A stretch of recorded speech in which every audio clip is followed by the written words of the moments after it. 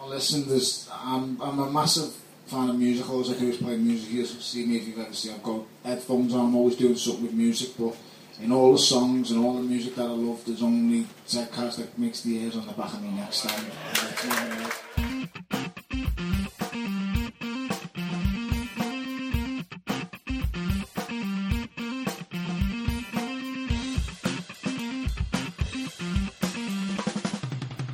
This is the Not Bitter, Just Better podcast. The Everton our way. Straight from the street end.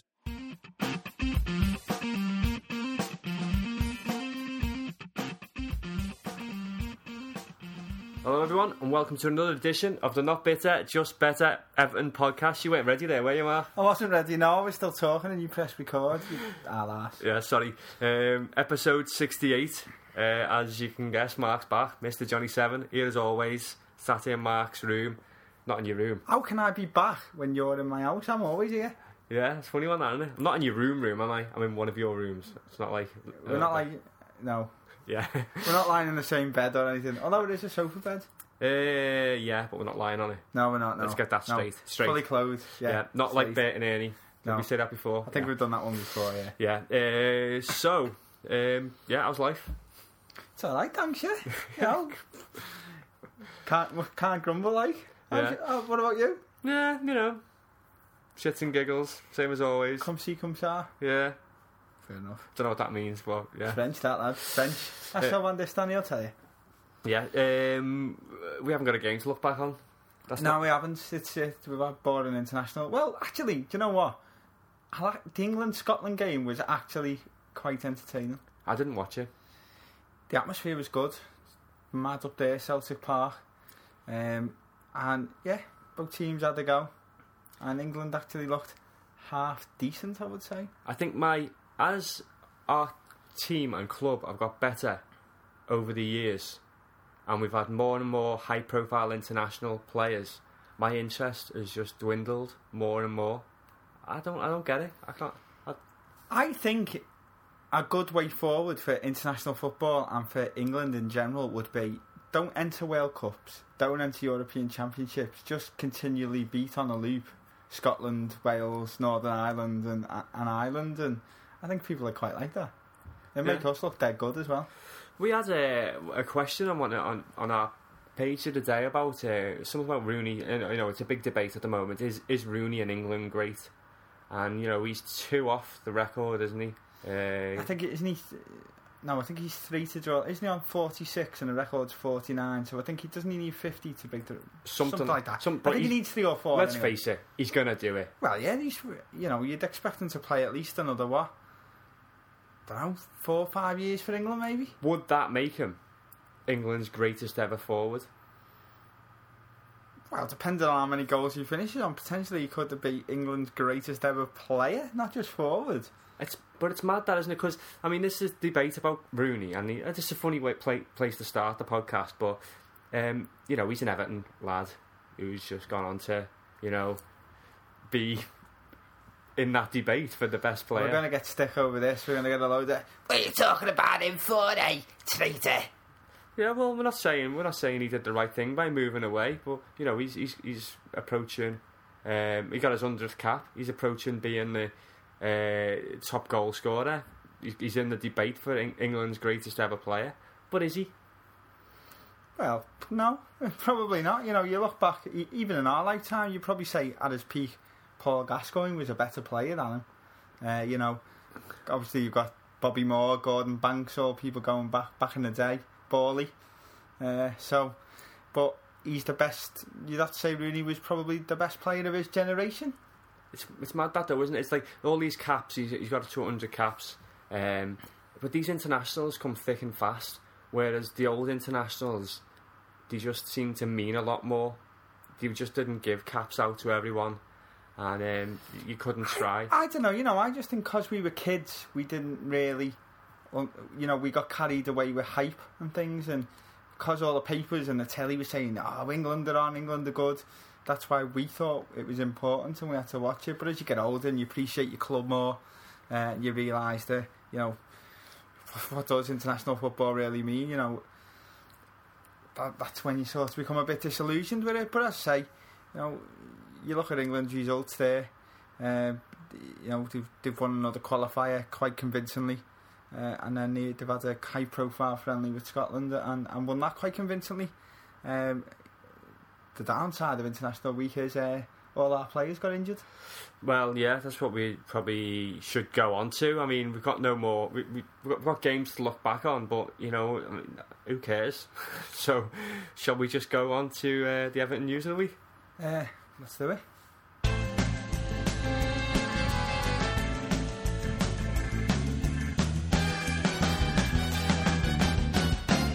News. So, main news of the week, I suppose, Mark, is all these injuries, as we mentioned before, our little jingle there. Yeah, obviously, going into the international break, we lost Gareth Barry to what looked like potentially a serious injury. It's probably not as serious as we first thought. Yeah, I know, he could be back pretty soon, and it said the best part of I thought it was between 6 and 8 weeks, and now it looks like it could only be a couple of weeks. Yeah, but it's one of them again. Do you rush him back out of necessity, or do you give him the time to heal at his age? He probably needs the time to heal, otherwise he's just put a bit of ice on it. It's just going to keep reoccurring, isn't it? So, I say we lost Gareth Barry before the international break started, and then as soon as players disappeared away to international duty, the misery set in. First off, very quickly after the international break, James McCarthy got sent back to Finch Farm, was declared not fit enough to play with this reoccurring thigh problem that he seems to be plagued with this season. So luckily he didn't get played at all by Ireland over this break, and has been back at Finch Farm, and hopefully there's a chance he may be fit for the game at the weekend. And then that was closely followed by England were playing on a Saturday, and the news broke on Friday that Leighton Baines had got crocked in training, and was also sent back. Bet it was Henderson. Or Sterling. Yeah, probably Sterling, wasn't it? Some snidey little flick of the boot or something. So Baines, he was home. Gibbo gets sent home. Gibbo's tweaked his knee again. He comes home. And we then hear that after the Slovenia game that Jagielka had also picked up some kind of knock, but it looks like that wasn't serious because he did play the second half. Apparently that was a dead leg. Just a dead leg. So, but yeah, they've certainly been dropping like flies, and at the moment, our defence is looking very threadbare due to all these injuries. Yeah, so normally you'd say, if Bainesy's out, I mean, we can talk about this a little bit in the preview. If Baines is out, he'd put Distan over there and bring a centre-back in, but we've got no centre-backs to come in.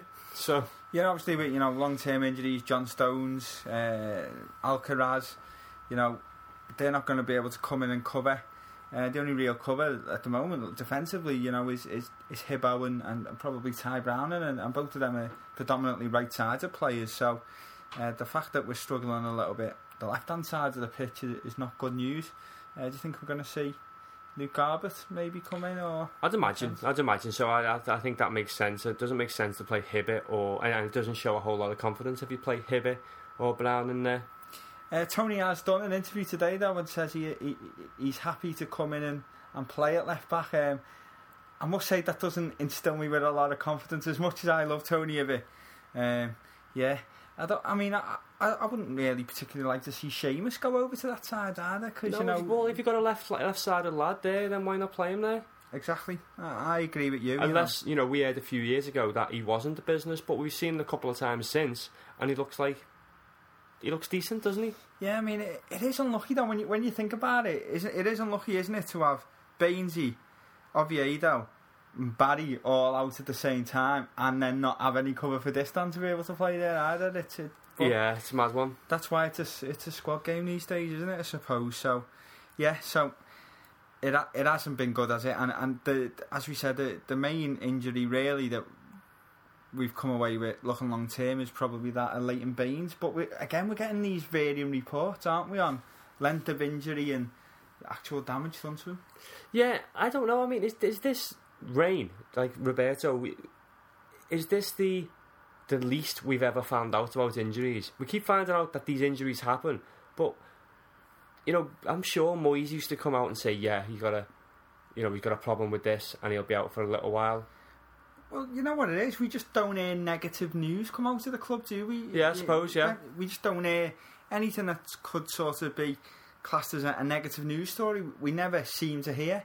You know, we've talked numerous occasions about how Martinez is always thinking everything's, you know, amazing and brilliant and wonderful. So obviously injuries are not amazing, brilliant or wonderful, so we just don't get to hear anything. So when he got the news about Leighton Baines' injury, do you think he said, "Oh, thank you, that's incredible news, that's incredible, that's fantastic"? Do you think he said that?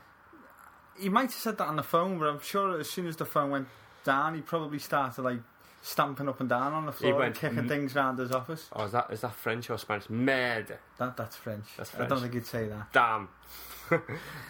So anyway, yeah. So I mean, looking on Everton web page today, have said, you know, the Baines is touch and go, which tells us nothing really. In all honesty, I've heard things this week saying he could possibly be out with up to almost 6 weeks with some sort of hairline fracture, possibly. But I think we're going to have to wait and see on that. Yeah, I mean, hopefully it will be. There's a shorter end of the scale there.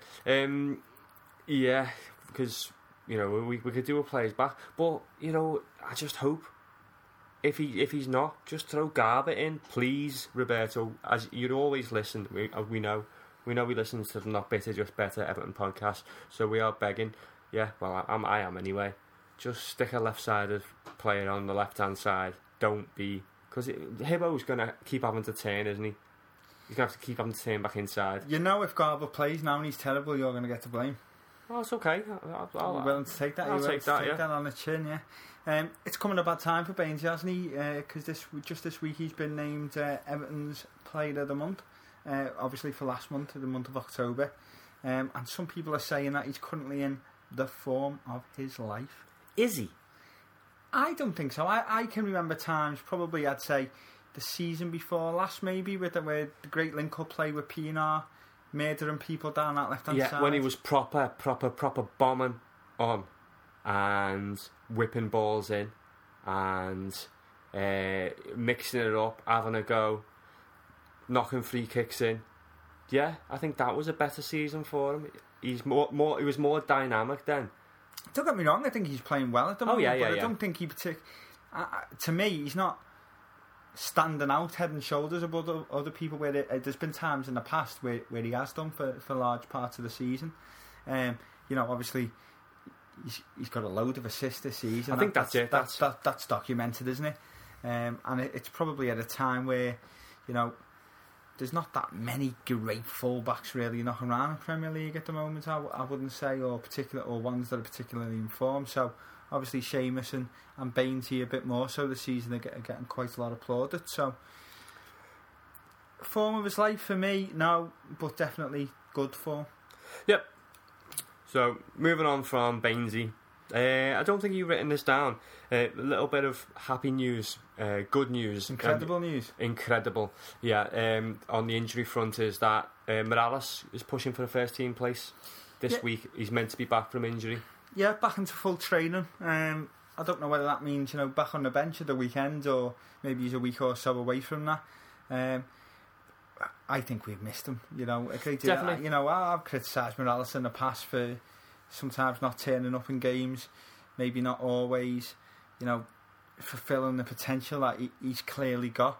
But yeah, I really think we've missed him. You know, McGeady's come in, he's had a number of goes now, cracking that first team and maybe pushing for a real first choice slot. For me, he hasn't done that. He hasn't really pushed on. And I, for one, will be more than happy to see a fully fit Kevin Morales back in the start line. Yeah, I think he's really started to push on this season and started to get his head down a little bit more and show a little bit more desire for it, for the game and for the club. And I think the injury came at a bad time for him. I mean, obviously, injury never comes at a good time, but yeah, same as you really. I think McGeady hasn't set the world on fire. You know, he's divided opinion a lot, really, but more so people just don't think he's very good, and we need someone to electrify that right-hand side again, because at the moment I don't think it's working with him and Coleman. It's not that they get in each other's way, but when was the last time we saw Coleman bombing on? I think there was one time, and that was when we got the penalty against Sunderland. Did I say penalty then? Yeah, I think you did go a bit Chris Waddle. Sorry, Jagielka and penalties. When we got the penalty against Sunderland. Sunderland? I think that was the only time we've seen Coleman bombing on, really. I always think when we've got Morales in the team, it gives us another option, and that option is, we can be in our own half, and you can ping a ball up, and he can, he's got the pace to really run onto a ball and attack it, and really catch people on a direct sort of counter-attack. Last time we spoke on the podcast, I said, you do that to McGeady, and he gets there, and then he turns around and goes backwards and slows the play down, but Kev won't. Kev will be more direct. So yeah, I just hope he's fully fit and he can stay fit for the rest of the season, because let's face it, he has had a problem with keeping fit, hasn't he? And since he's been at Everton, but yeah, more than happy to see him back. Okay, we'll talk more about that later on as well, like where he might fit in.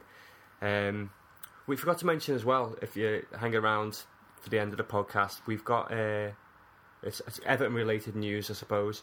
A little chat with Tony Bellew from a couple of years ago. It's Mark's just dying. It's almost exactly 2 years ago, this chat. So I think he's had 3 or 4 fights since then. But you get to hear a little bit about his mentality. He had a chat with Paul, our mate from since 1878. And you're going on Saturday to watch the Bomber, aren't you? So that's Everton-related news of sorts. I am, yeah. Obviously this isn't a boxing podcast in any way, but it is an Everton podcast. And let's face it, Tony Bellew's probably, one of the club's favourite sons at the moment, and is a staunch Everton supporter. And when I say staunch, I'm not just talking about, he comes down to the ring with the Everton badge on to try and generate a fan base.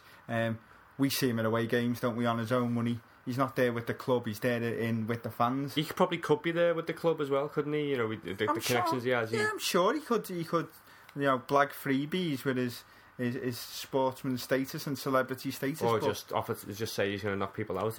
Or just threaten to batter people to get in, yeah, obviously. But no, we see him at most away games, to be fair. And he's in with the crowd, and he's down having a pint. Well, he's probably not having a pint. He's probably having a mineral water with everybody at half time, and he interacts with the fans, and he really is a true Evertonian, and for that, the way he supports our club, I'll support him in his sporting endeavours, and yeah, I'm looking forward to Saturday, home to West Ham. Goodison all day, and then over to Liverpool Arena at night for the big fight, and there's quite a few other good boxers on that card. Yeah, so cool. So hopefully a double blue victory that weekend. And to anyone who listens to the end of the podcast and listens to the interview with Bellew, if you are trying to teach yourself Scouse, this is a good place to start, because he is a very Scouse man. Yeah, he definitely is. So away from the Bomber, I can't work out what you've written here. Do you want me to read it out to you? Go on, you read it. This is what I've wrote. Martinez plays up youth. So Robbie Martinez has talked people up for a change. Basically, he's been doing a number of interviews through this week. He did one of these, an evening with Roberto Martinez. I think it was the Titanic Hotel in Liverpool. He's also done a couple of community events. There was one in Speak, up at the new school and education centre up at Speak. And he's been talking about, his plans for the club in the future. And he said, when he spoke about the youth team, there's possibly 3 youth players that may make their senior debuts this season. So he hasn't said who they are. But we're thinking one will be Ledson. Well, he's already made a senior debut, hasn't he?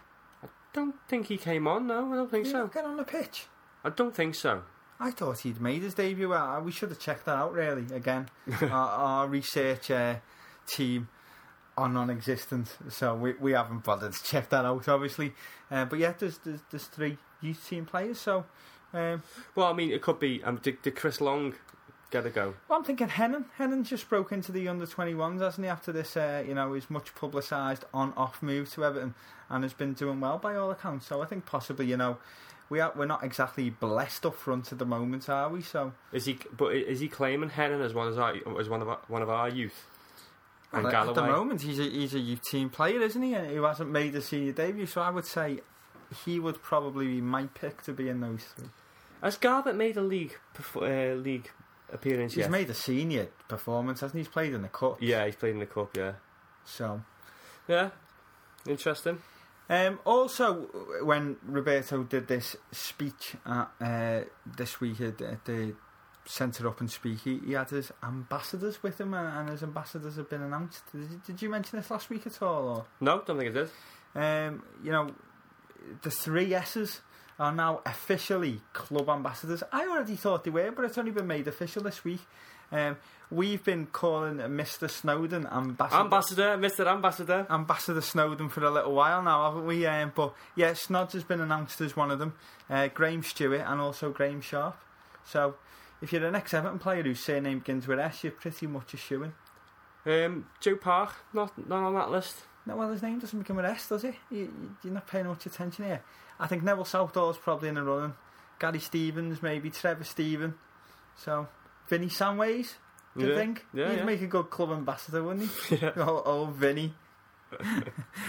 So, do you know what their role is? Bacon. Bacon? Yeah, no, I'm just being random. Bacon roll.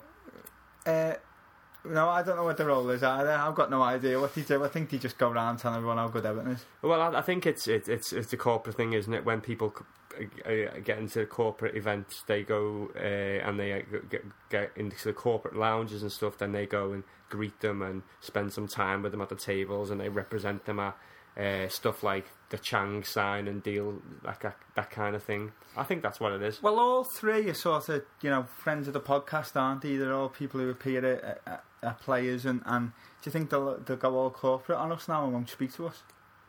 I've never spoke to Sharpie anyway. I have.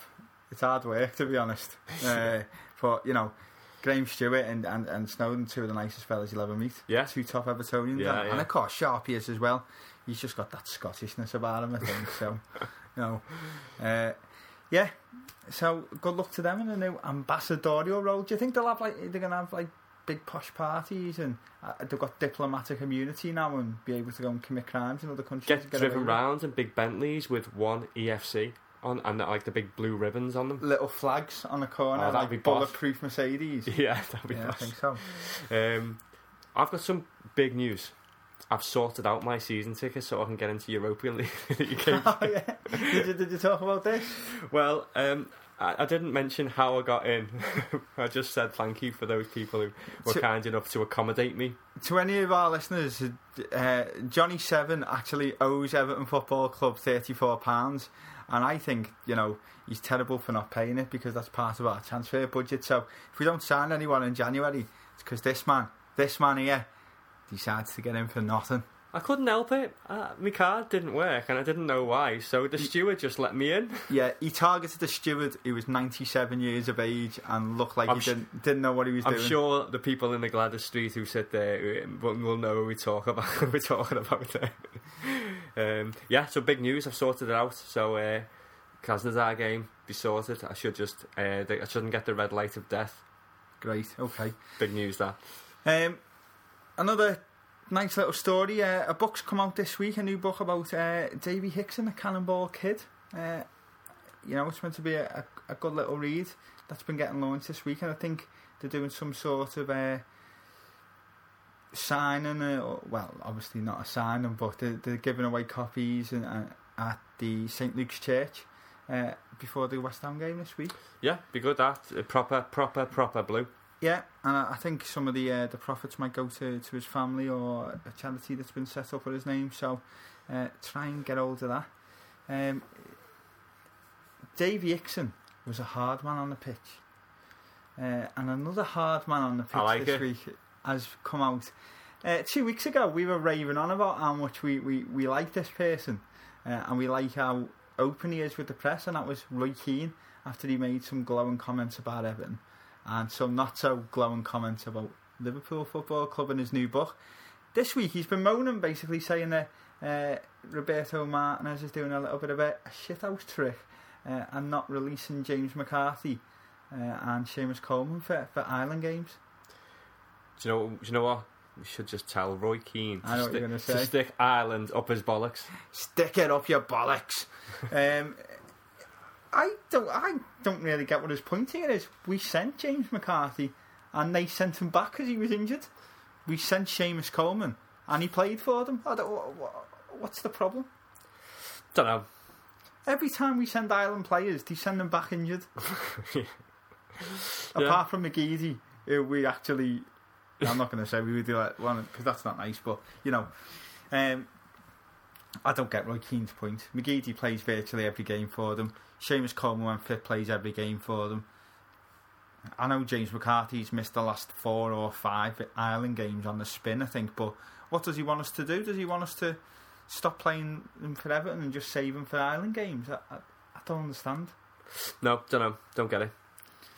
You should know better than that, Roy. Maybe he just needs to... He's getting a lot of stick about the love that he showed Everton, so he felt like he needed to just wind it in a little bit. Did you hear how he decided what route he decided to go down by basically saying Roberto Martinez doesn't know what he's doing because he was a crap player? Is that what he says? Yeah, if I was Roberto Martinez, I'd just turn around and say, well, you don't know what you're doing because you were a crap manager. Yeah. There you go. Argument over. Yeah. And your beard's not very good either. Yeah. It's all grey, and you're not even that old. And I look better in brown shoes than you do. Yeah. Good arguments then. So, other news we've got here. I think this is possibly a year or two too late for our liking. Somebody's trying to talk themselves into a move to Everton, and it's Scott Sinclair. Where were you 2 years ago?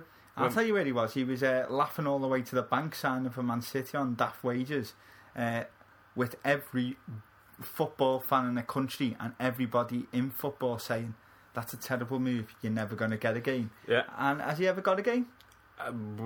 Barely. No, he's never got a game, and now he's miserable, and he's wasted the best years of his career, and now he's asking for a move to either Southampton or Everton.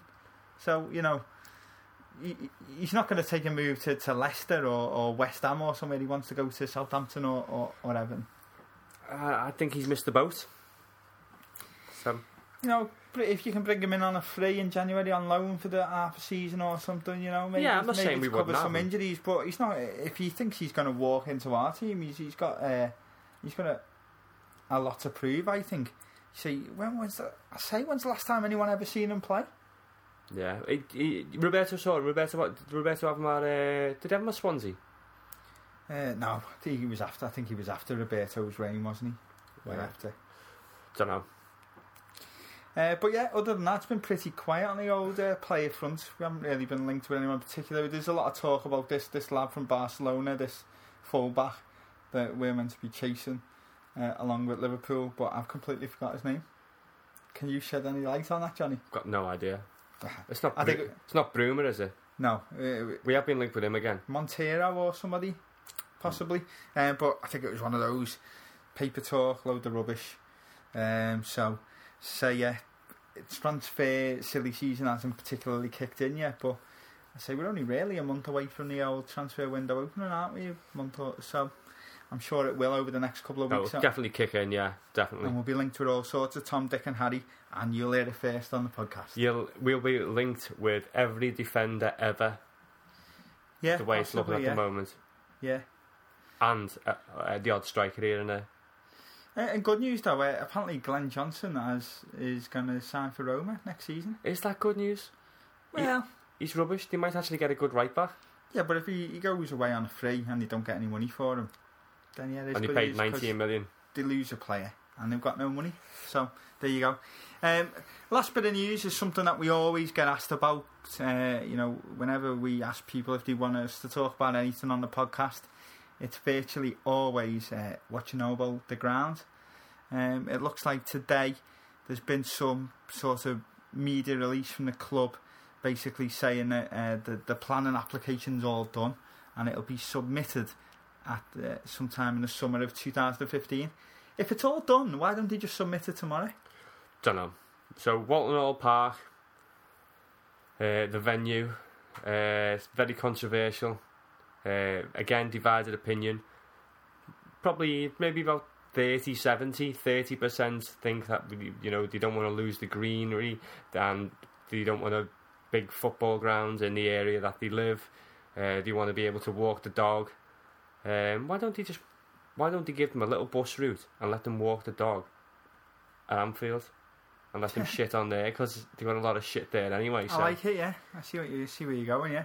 I'm sure that there'll still be enough greenery and some sort of park in place for people to walk the dog.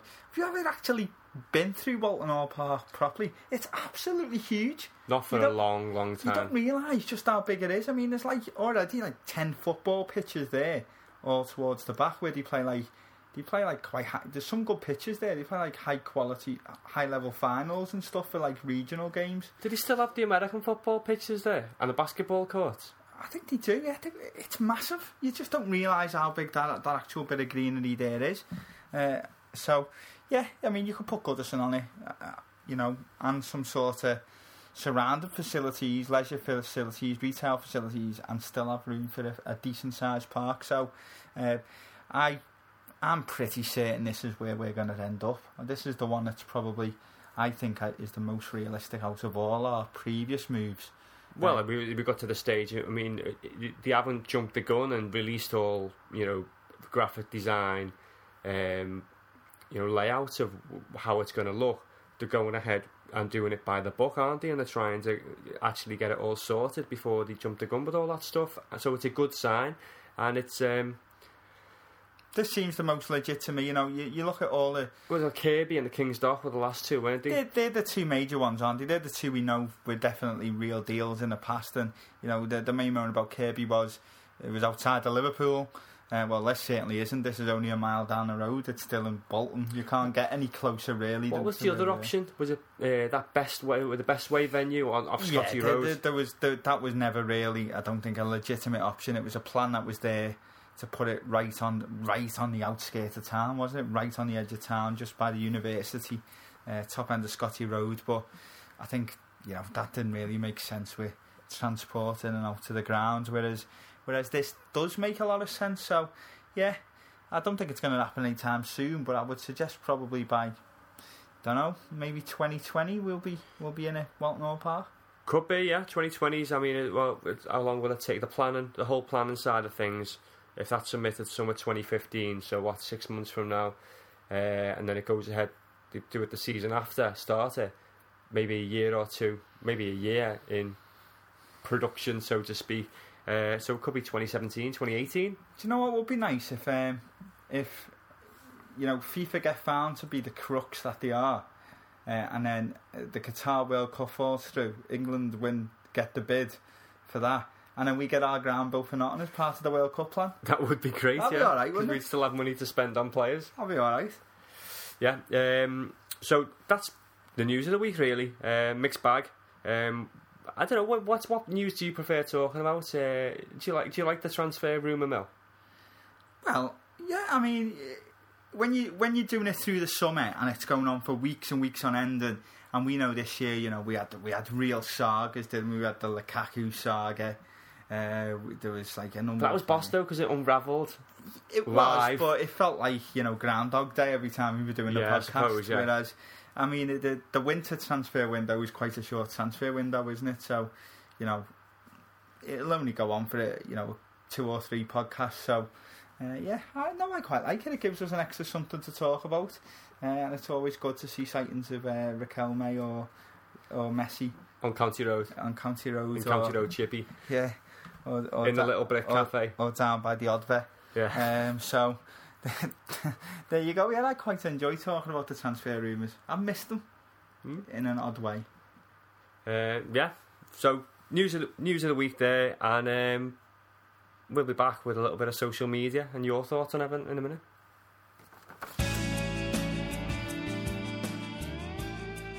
This is the Not Bitter, Just Better Everton podcast. If you haven't already, go and like us on Facebook, facebook.com/EFC Not Bitter, Just Better, or you can find us on Twitter @JustBetterEFC.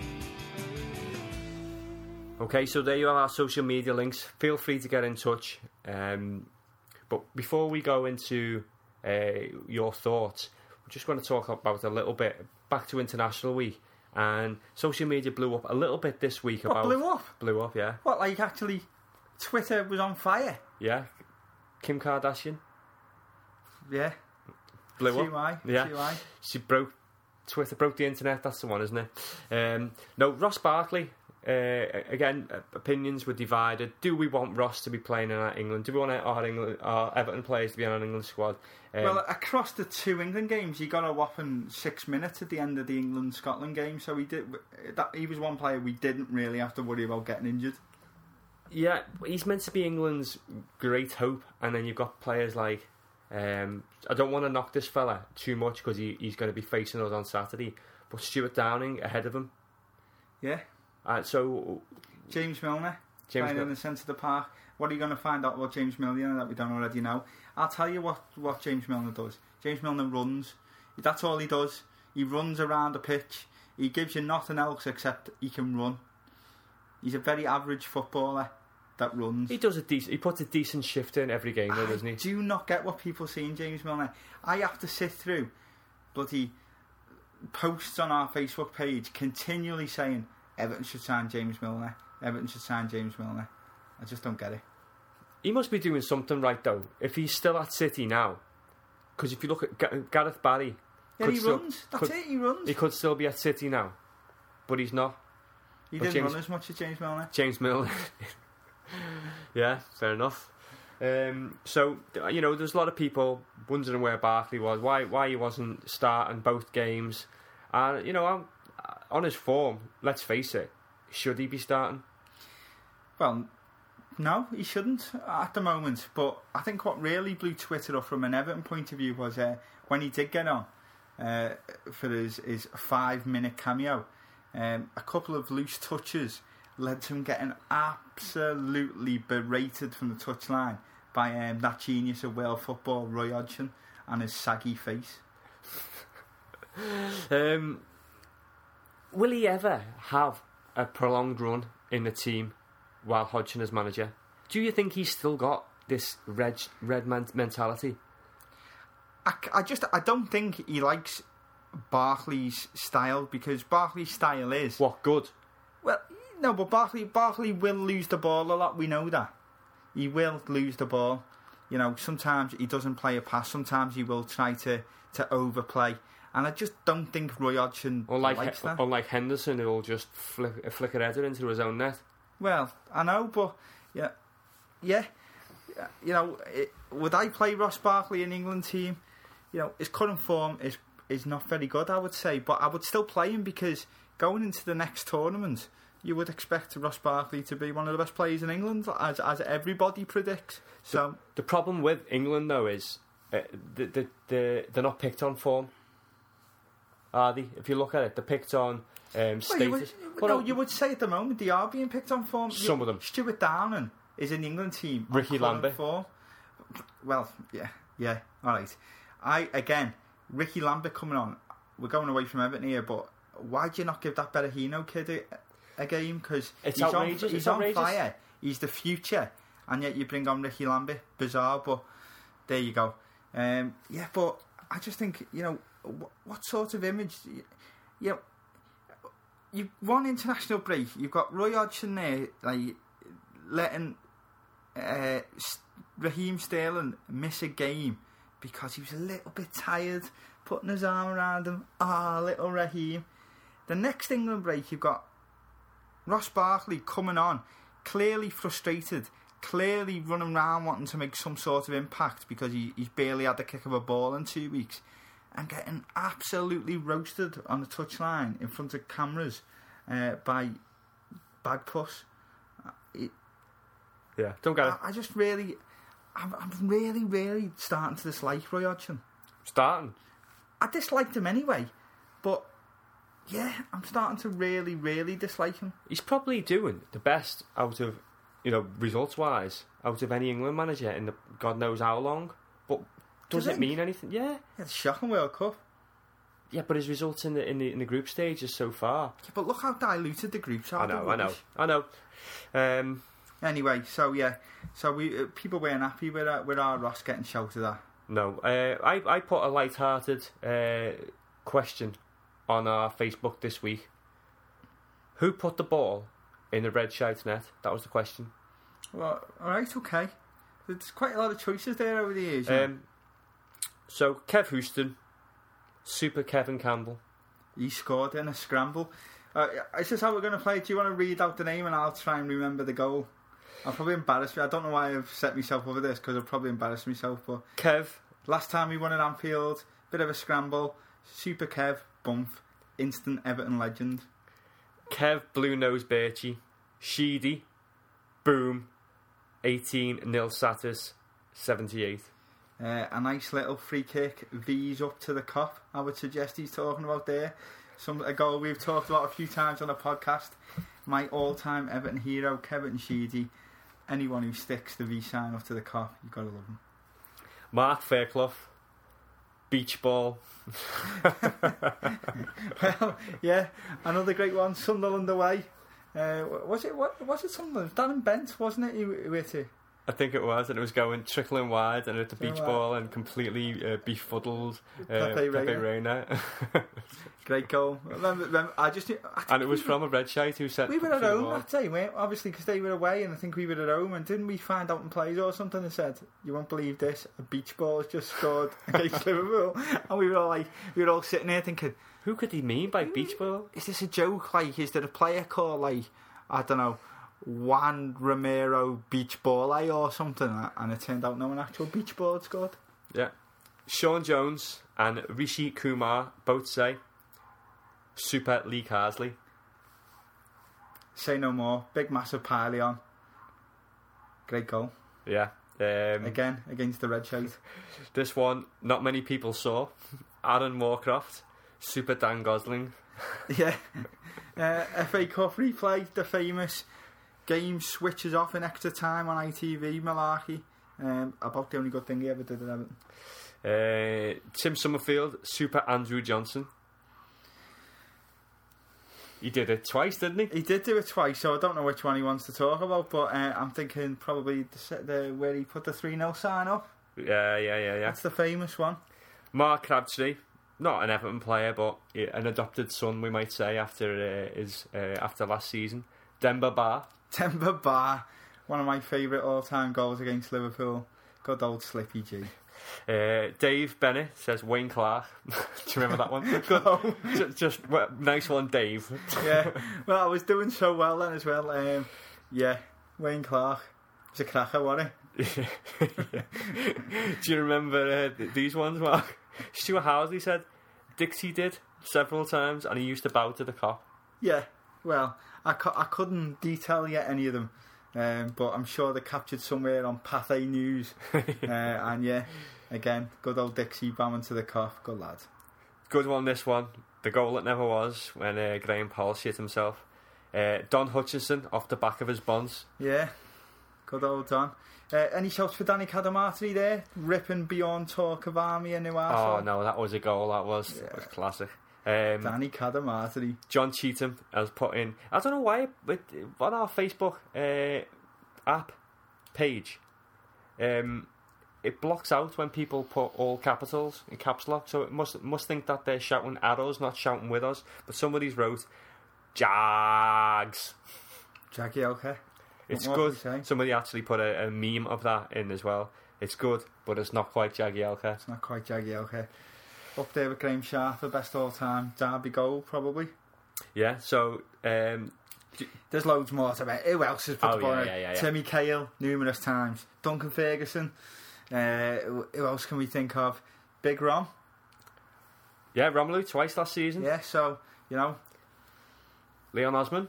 Yeah, to Arteta, yeah. Loads down the years. Yeah.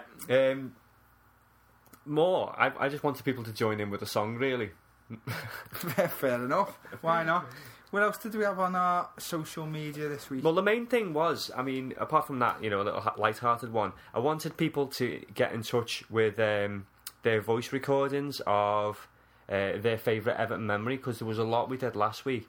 And one that stood out for me, he didn't actually send a voice recording in the end. And it's not necessarily an Everton memory as such, but it kind of is. It's one of our listeners from down under who's sent us a nice email saying how much he enjoys the podcast. Carl Burnett. He said he's been I think he's from Australia, and he's been an Evertonian for... not like a fake Australian, like Carl. Like Carl, yeah. He's been too busy to send us a recording this week, Carl, haven't you?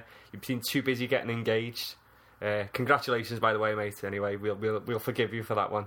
No, he's actually. I think this lad's actually from Australia, Carl Burnett, and he bloody hell, it was a long email, and it was quite a sad story, really. He was on his way home from watching it.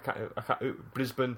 What are they called? Brisbane Blades or whatever. Brisbane Roar, isn't it? Brisbane Roar. Brisbane Roar. He was on his way back from World football knowledge, that son. Yeah, he was on his way back from watching them, and he was in a taxi, and he got I think the term was T-boned in a crossing by somebody coming in doing what's 150 km. Fast. About 100. Fast. About 100. It's probably just over. It's over a ton, yeah.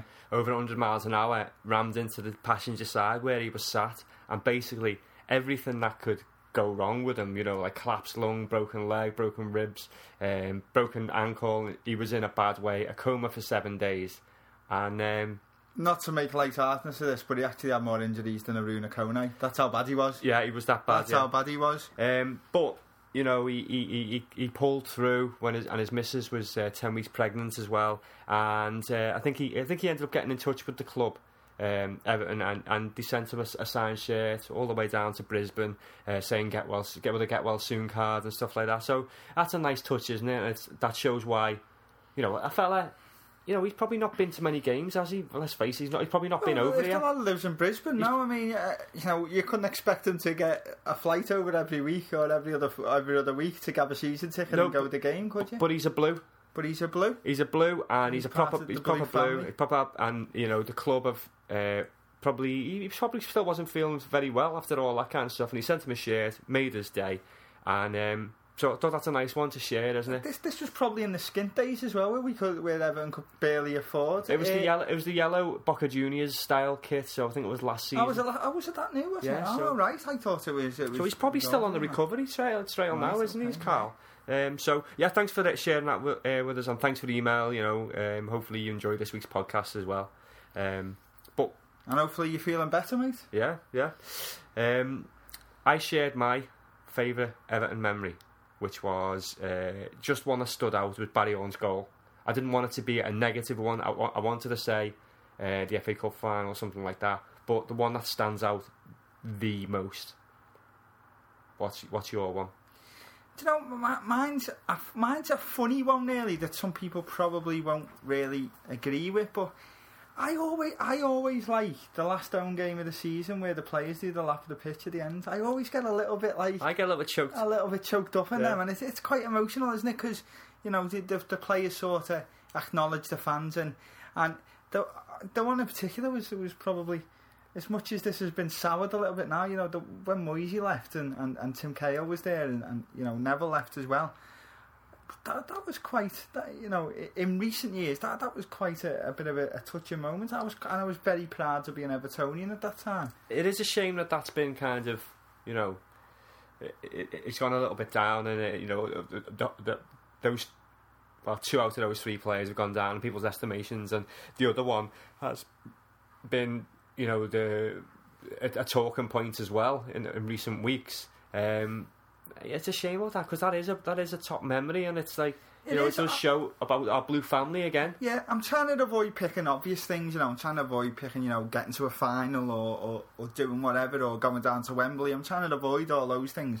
And I'm just saying, something that is sort of sticks with you, and that always does stick with me. That that always is a nice little end to the season. I think when the players come round and acknowledge the supporters, and everyone stays behind and sings. So. Yeah. Not when Hibbo scored his free kick. It wasn't a real goal. It was a friendly. It wasn't a real goal. If it was, would that have been? The day Hibbo score, if Hibbo ever scores in a real game, that day will undoubtedly be my greatest ever living Everton moment of all time. Yeah, when Dunk played his last game, that was quite an emotional one. You talking about the last games? Because when he had the penalty and he nearly fluffed it, he missed it. Well, the goalie saved the penalty and he knocked in the rebound. Did we know that it was going to be his last game? Yeah, I think we did. Yeah. So that was sad. I remember when Billy Letternoff played his last game. Lads, can we move on? Do you know, it was that insignificant for me. I don't remember. Can we just move on, please? Please. Yeah. So as I said last week, yeah, just gonna give Mark a sec. Billy. Right, I'm back. We want you to send us your memories, your favourite memories, like we've just shared. It can be like, doesn't have to be a goal or a game. It's just a moment that stands out. Like Carl sharing that with us. It wasn't a voice clip, but send us your voice clips to notbitterjustbetter@outlook.com. And we want ones from.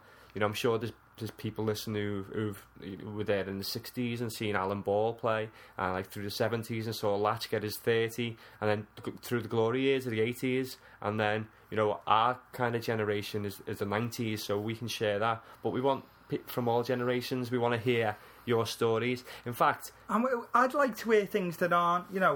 It's easy to say, oh, I was there in Rotterdam. Obviously there's going to be some great Rotterdam stories, but I'd like to hear something that maybe we don't know about. Some like just little insignificant thing that just stayed with somebody. I'd like it as well if, we've got some of our younger listeners who have been, used to go to the match with the dad or the granddad or whatever. Get him as a voice recording, ask him, and then let's get what, someone who doesn't necessarily listen to the podcast, and interview them and ask them what the favourite memory is. Someone who sort of starts into by going, what's this for, lad? Yeah. What's this called? Cash pod. What's a cash pod? A cash pod. Don't know. Is that a wireless? And then you have to explain it. It's like a radio, Grandad, but it's on your phone. On your phone? A radio on your phone?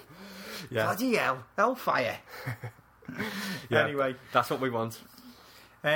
I completely forgot what I was going to say now. Where was I going to go next? I think we were just going to wind down and towards the preview of the West Ham I had something else I wanted to say. Radio on your phone. Is it that's what threw me? No, there's definitely something else I wanted to talk about. Anyway, it'll come to me. Go on, move on. If it comes to me in a West Ham preview, then so be it. Yeah, don't forget, after the West Ham preview and our little outro, we've got a few words with the Bomber, so stick around for that. And looking ahead at the West Ham game, did I say West Brom? No, you said West Ham. Oh, good. I thought I'd had a little moment there. The West Ham game. Looking at it on paper before, when we saw the fixtures and we saw that Sunderland game, we saw the Swansea game, and we saw the West Ham game, we'd be looking there to take 7 points out of those 9. Really, I think people would be looking for 9 out of those 9 points. What do you reckon? Yeah, probably, yeah. Coming into a little bit of form, yeah. There were games where we thought we got a good chance here of putting a little run of games together. The reality of those 3 games is Swansea was a tricky game, and we ended up getting a draw after dominating most of the possession, but they had the best chance. The Sunderland game was a bit of a washout. They could have had 2 players sent off, but again, we had one. They had one off the line in the last minute there, so we could have walked away with a defeat. And now this West Ham game, they're in the best form of any West Ham team that I can remember for the last 10 years or so. Yeah. Are we going straight into the full preview now? Are we? We're not. Yeah. Let's go. We're not going to break off. It's that weekend that we have to sort of give out a warning every sort of season. If you own any sort of pie or pastry shop, make sure that you put your shutters on your windows. Sam Allardyce is in town. He's bringing his gravy, and he will be after your pies. So, just heed this warning. If your pre-match routine is to get down to Sayers before the game, get there early, because once Sam hits town, there's not going to be any pastry left anyway. Oh, you might be trying to nick all the pastries from players beforehand. Possibly. I don't think we're doing pies this week. Right. It's hot dogs. Hot dogs. Just in case we get gravy face barging the door down. I think he'd still stick gravy on a hot dog. Dirty gravy bastards. Yeah, he probably would. So yeah, gravy face, Sam Allardyce, rolls up with his West Ham Harlem Globetrotters, you could call them. They're entertaining this season, just as Mr. Gold and Mr. Sullivan told them they had to be. He's bought a couple of strikers, hasn't he? We both looked at the real deal. Enner Valencia and Diafra Sakho. So Sakho, he didn't quite manage to score in 8 of his first Premier League games, but he did score in 7. In which 7 of bad. them, that's still pretty decent. In his first ever 7 Premier League games, he scored in all 7. I've always found in the past players with the surname Sakho have always been pretty shit. Sakho Shito, as you could call them. But this one looks the real deal. Yeah, and you know they've got the fella who I mentioned before, who said I didn't want to criticise too much because I knew he was coming up, and he's obviously going to get a lot of cop-heights to gobshites and red and white shite stick, and that's Stuart Downing. He's in decent form as well. He's an old chicken dance boy back to fitness now as well, but he's been on the one bench. Of the players that Gravyface isn't allowed to play because he's too boring and everyone hates him. Yeah, apparently so. But another red and white shite that is back and is possibly looking at his first start in a good while on Saturday is Andy Carroll. So Andy Carroll, so you know they've got some striking options there as well, and they got the forgotten man who pops up every now and again with either a sending off like he did last season or the season before against us, and that's Carlton Cole. So you've got, I mean, that's a decent. I missed Andy Carroll's little comeback game the other week. Where has he still got the ponytail or is it gone? Don't know, I missed it myself. So I don't know. If you still got a ponytail, it'd be terrible. You will. Players with ponytails are always terrible. Yeah. Mikel Madar, you. Mikel Madar. I think Mikel Madar. Mikel Madar was a class act. Right, okay. No, I'm not having that. No, I can't say that with a straight face. Mikel Macar did okay. Mikel Macar? Who's Mikel Macar? Louis Sahar, how is your car? Mikel Macar, Tete. Yeah, but you know they've got some good attacking options. They've got. They seem to have shored up the defence a little bit. They've actually last few seasons they've always been pretty solid defensively, haven't they? I think that was sort of the tag that old Gravy Boy was getting, and the fact that he was like fairly solid at the back, but didn't give you many options going forward. We haven't even mentioned, you know, the likes of Maro Zarate who they brought in this season, who's a decent little tidy player. So. You know, on paper, this could be a good open game. I mean, I'm more worried. You know, we spoke about West Ham's options there, attacking-wise, and we touched earlier on the podcast about how limited our defensive options are this week. That is of major concern to me at the moment. Well, I think that the seven defensive, that core, is going to have to sort itself out by hook or by crook. I think a major problem we've got is even out to the fifth players. I mean, Coleman's bound to be knackered. You know, Jags has played in one game, got injured, and he'll be all right. Coleman and Jags will play. Yeah, I would have thought so. I think you've got to now Coleman, Jags, Dan. It's just whoever fills in at left back. As I said before, I hope it's Garby. I hope at least it's a left-sided player rather than playing. I mean, does Downing still go over onto the right and cut in? I actually think he's maybe been playing sort of like through the middle a little bit this season, but I may be wrong. He's a danger coming in from that side, isn't he? You know, and do you want? I mean, maybe that's the option. You know, a right-footed player to block him and try and keep him on the outside, because a right-sided player is going to be able to block if he comes in inside, but then he's also going to. If he goes down to the byline, then he's going to get ripped, isn't he? Yeah.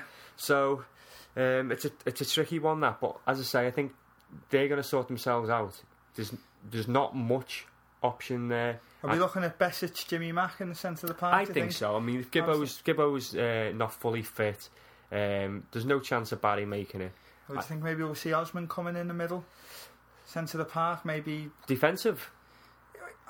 Well, I'm not saying he's a defensive midfielder, but I think maybe a little bit of a change of style. Maybe McCarthy. No, I can't see it. Osman, maybe Pienaar out on the left, and then either Naismith or Barkley. Well, this is. I think those 7. I don't think there's any other options there. I think you're talking about the other 4, whereas you're trying to fit in. You're trying to fit in Osman, McGeady, Pienaar, Etu, Naismith, Lukaku, possibly Morales. Have I missed anyone out there? McGeady. Oh, Barkley. Barkley. So you've got 8 there into 4. So what do we do there? I wouldn't be surprised if we saw either Osman or possibly even Pienaar playing Barry's position, but not be as defensively minded as Barry, and then allowing you to have a bit more another attacking player on the field as well. So it wouldn't surprise me. I think that is an option, but if you'd ask me now to put money on it, I would say that we'll go McCarthy Besic.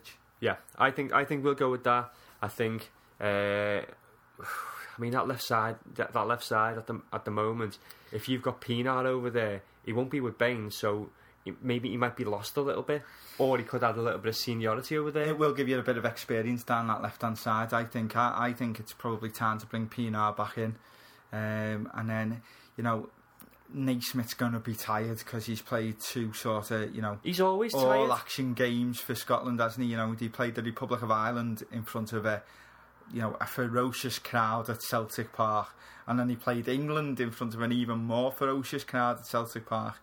He did a lot of running, as he always does. So maybe you might see Naismith start on a bench, Barkley in behind Lukaku or Eto'o, or maybe even Barkley out on the right and Eto'o in behind Lukaku.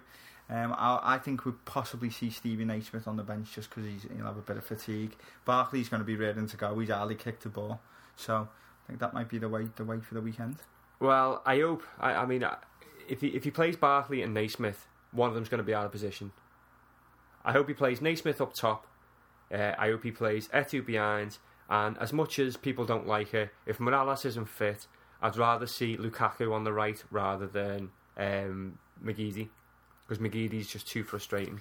Yeah, well, again, I can't see McGeady starting the game for the fact that he's played 2 games for Ireland and he's played the... What about Rom? How did Rom get on in internationals? But he's a younger lad, isn't he? Probably. Yeah, no idea. In all honesty.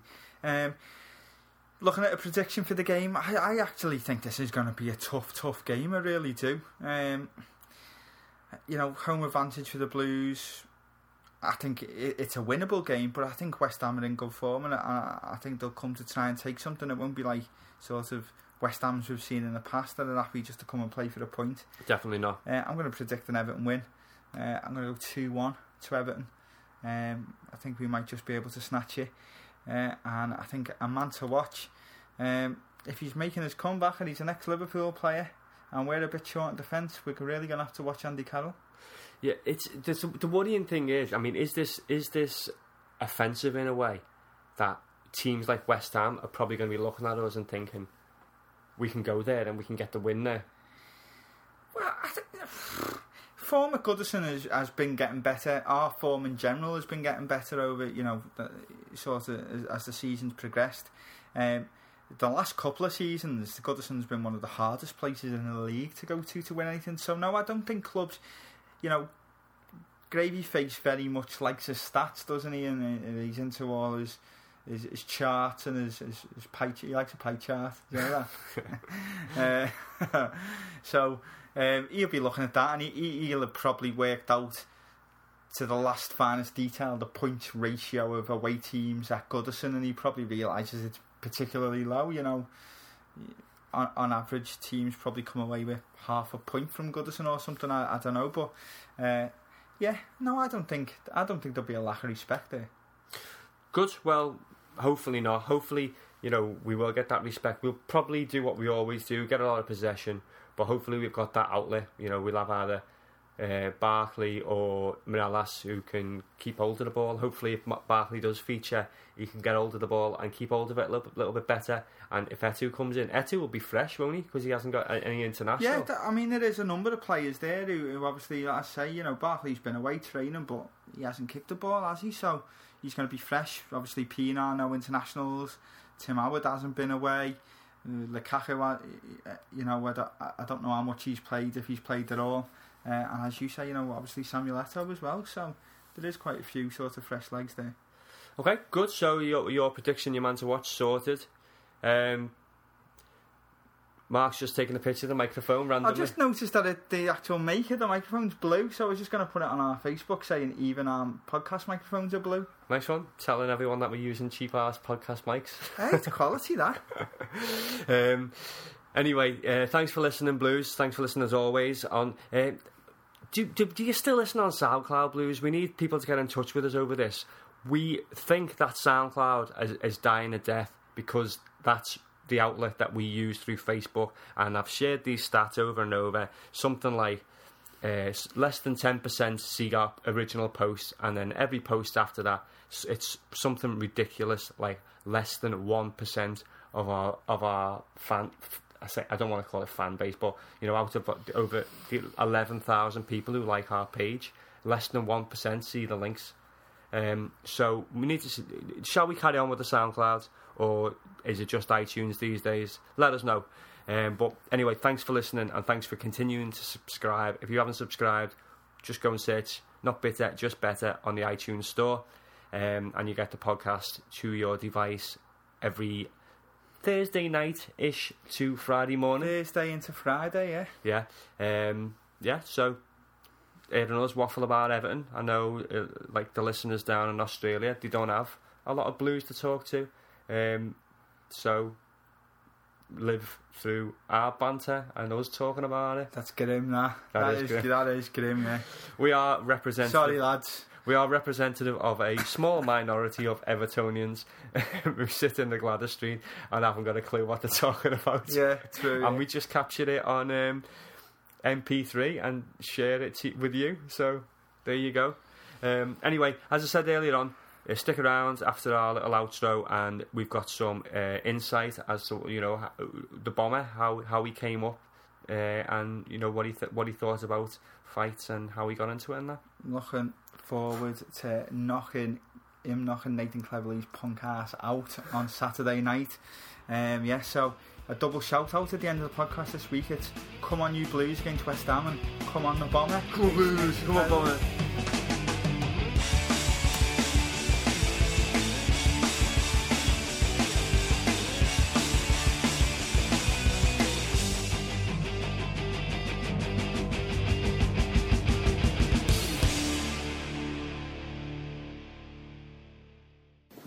I had my first fight at 16. I was just coming towards the end of school, and I'll be honest, I was working on a door at 15, so I just thought, you know what, I haven't got brains. I've probably more brains in that wood than there is in my head, but to be honest, it was fight meet or go and work in factories or something like that, because I'm not the cleverest, but it worked out, and I've had every job under the sun. So like I say, boxing's I'm lucky and blessed to be doing what I'm doing now, really am. When you were growing up and starting out, who were your idols in the boxing world? My idols growing up, definitely John Conte was a massive one. There's loads, listening to seeing things like the Knock in the Park with Jimmy and Andy, and now speaking to them and being mates with them, that's a bit crazy.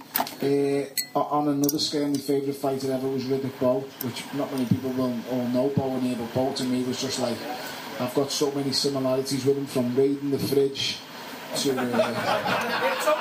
losing me back in fights sometimes, as people have seen. So I've got a few things in common with him, losing at the presses, weigh-ins, and he was very famous for that. I'm trying to move away from that a little bit now, to be honest, and getting more and more trouble the more I open my mouth. You made your professional debut against Jamie Alder. Can you remember much of that night? Yeah, I remember turning up at Nottingham Arena. I remember Calm was fighting Scott Lawton, so it was Stoke who he supports, and Amirs Bolton. I remember there being absolutely murder at the venue. That was what stuck with me. As for myself, I just got in there, mate, and he was just caught in a whirlwind, to be honest. His ass just fell out of his shorts, and he just getting a terrible eye, to be honest. Not many people stop him. He's fought an awful lot. I think he's had something like 70 odd fights, and not many people stopped him. I got rid of him in the second round and basically just punched him from pillar to post. So a couple of years down the line, you were 12 bouts, 12 wins, not a bad start. Yeah, it was going all right, I was getting dragged along a 4-pace level for a long time, and it took a while to get past that because the promoter didn't really want to push me. He had someone else in mind he was going to push at the time. So I was getting dragged along, and then all of a sudden I jumped on a Commonwealth title, and then I went from 8-round level to 12-round title fights, and it all happened really quick. You know, I've only had 20 fights now, and I've experienced an awful lot of things in them 20 fights. I've fought for the world title, I've fought for British Commonwealth titles, interim world titles now, but it's you know, you see some fighters, they fight 25, 30 fights before they fight for the title. I was fighting for the Commonwealth title in the 12th fight, and then I was defending against unbeaten fighters, you know, your like Bob Adjusafes and going in with danger men like Oval McKenzie and things like that. So I've learned, and I've learned the proper way now. At the top of my head, was it McKenzie knocked you down twice, still come back and beat him? Must take some determination. Yeah, listen, I found myself in not a good place in that second knockdown. I mean, the first one wasn't really bothering me, but I'll be honest, the second one I didn't see anything. All I heard was an explosion in my ears, like a bomb had gone off. So, you know, it was, I remember looking out the ring and seeing my missus crying, sitting there, and I just thought, you know what, I'm going to kill this.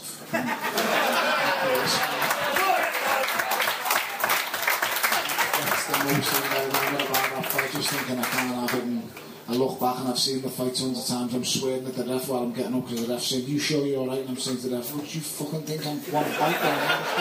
So I just carried on doing the best I could, and you know, I landed in the end, and it's not how you start, it's how you finish to me.